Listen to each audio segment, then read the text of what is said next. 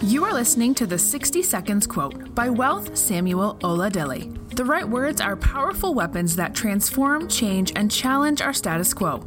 Get ready for 60 seconds of inspiring, motivating, and transforming quotes.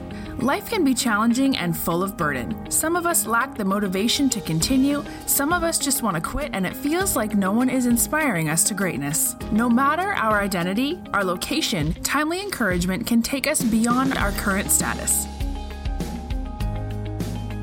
Don't allow people to be the dictionary of your life. That is today's quote for you. My name is Wealth. Don't give room for people to define you based on the perspective they have towards you. That may not necessarily be who you are. You are the ultimate determinant of who you are or of what you will become. When people say something bad about you, or when people criticize you wrongly, it's usually as a result of who they are, their perspective towards you, not necessarily who you truly are.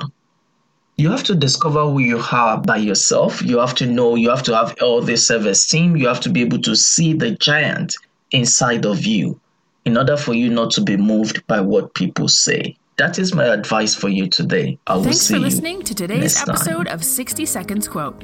If you've been inspired to do better, please subscribe and share this podcast with others.